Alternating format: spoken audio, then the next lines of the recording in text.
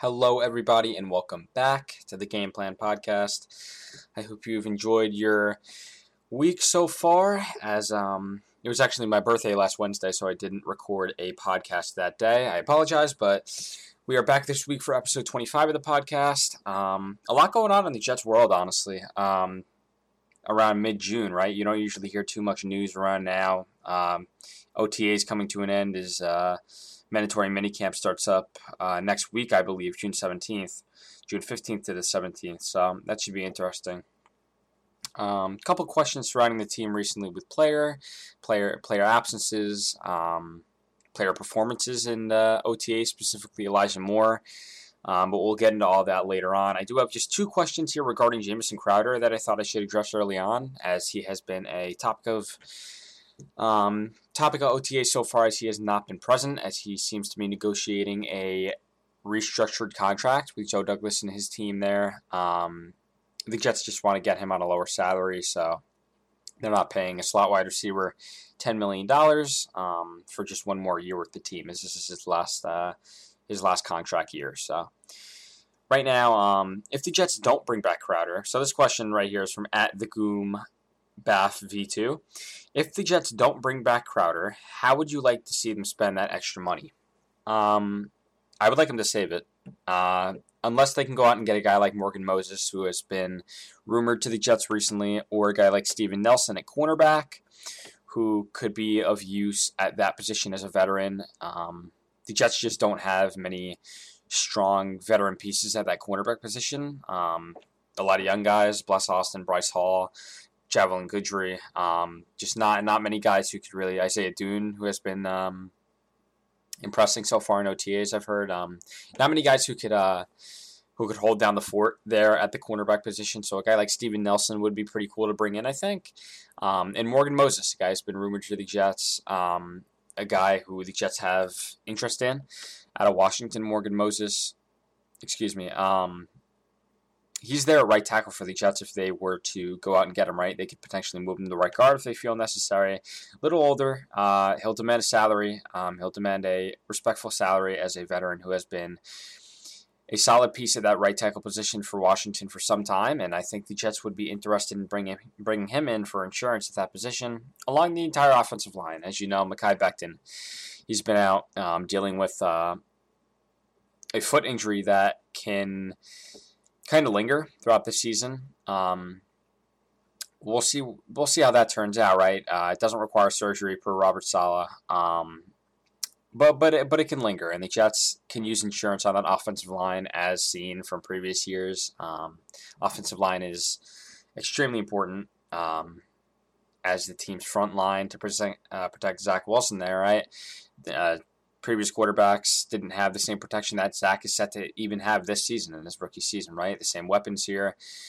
It's an improved offense, and to get a guy like Morgan Moses on that offensive line adjacent to a guy like Greg Van Roten at that right guard position, or on the opposite side of Mekhi Becton, would be it would pay dividends for a rookie quarterback who is still learning the ropes. Good question there, though. So two players that I would specifically spend that money on this offseason would be Steven Nelson and Morgan Moses, or just save it for next offseason, because the Jets are indeed projected to have a abundance of cap space yet again.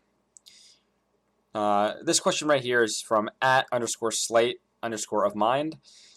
Crowder's status on team. So right now, basically, he's still in negotiations with a contract here. He has not been out on the field. I believe he's been out there for one day, but other than that, they haven't seen any Crowder out there. There are plays to be made, though, as he is still a very good wide receiver. He's a starter in the slot position. He's only getting better. He's going to be 28 years old at season start, I believe. So he's a guy who the Jets really want on the field. He's a guy who Robert Saleh wants to see on the field, who they certainly have a plan for come September, right? So you want a Crowder on the field. You want to get this contract done and settled. Hopefully they can get something done. Hopefully it doesn't turn into a ongoing issue throughout training camp and August and things of that nature. So hopefully they can get that figured out. I think they will. I think it'll get done in the next couple of weeks. I think Douglas just wants to get this done so we can move on to other things surrounding the team. Who knows? This can linger throughout training camp, or it can get done tomorrow. Who knows? So I just wanted to touch on those questions real quick. I think it's important for the team to address these issues early on so things don't go into training camp, so players don't miss valuable time, especially a guy like Crowder who's learning this new offense here under Michael LaFleur. He's played in a West Coast scheme, but there are new plays and formations, designs that Crowder needs to familiarize himself with here in the coming months before they hit the field for Week 1 versus Carolina. So just to touch on a couple of those questions and some more things as OTAs comes to an end at the end of this week. Mandatory minicamp is from the 15th to 17th. Some guys are still injured, right? Some guys are still in the trainer's room, including Ashton Davis. I believe Lorenzo Fatukasi's there. Chris Herndon was going through something. Corey Davis with a shoulder injury. He should be back soon.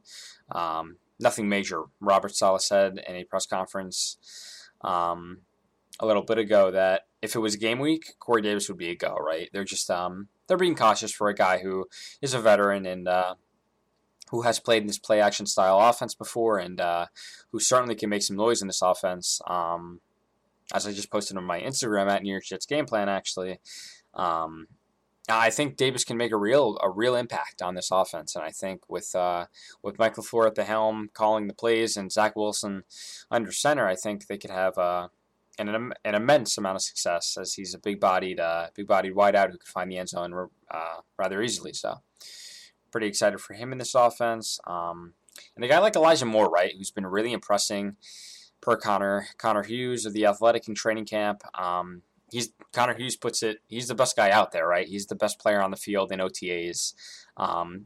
Honestly, does not really surprise me. He's a guy who, coming into the draft, was a first-round talent, right?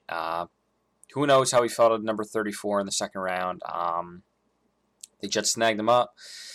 It's a can't-miss prospect, right? It's a guy who is elusive, who's fast, who's shifty, who in that slot position, and they're going to use him in many different ways, right? I compare him to a Curtis Samuel, a gadget guy who I think is a little more athletic than Curtis Samuel, actually, who could really make some impact downfield plays, can run away from defenders, get that yak, get the yards after catch there. So it's going to be important for the Jets to really utilize him in the correct ways.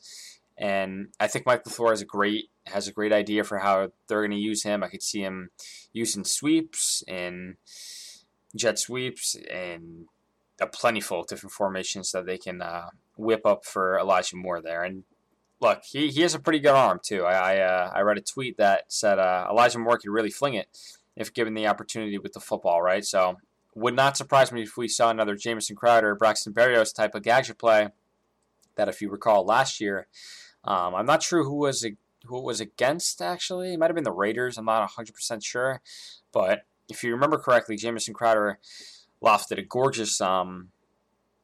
gorgeous pass to Braxton Berrios down the sideline for the touchdown. And we could see that from Elijah Moore possibly, right? It would be nice to get another slot guy out there under center to really launch the rock. So really cool stuff there from OTAs as it's coming to an end. And mandatory minicamp starts up next week.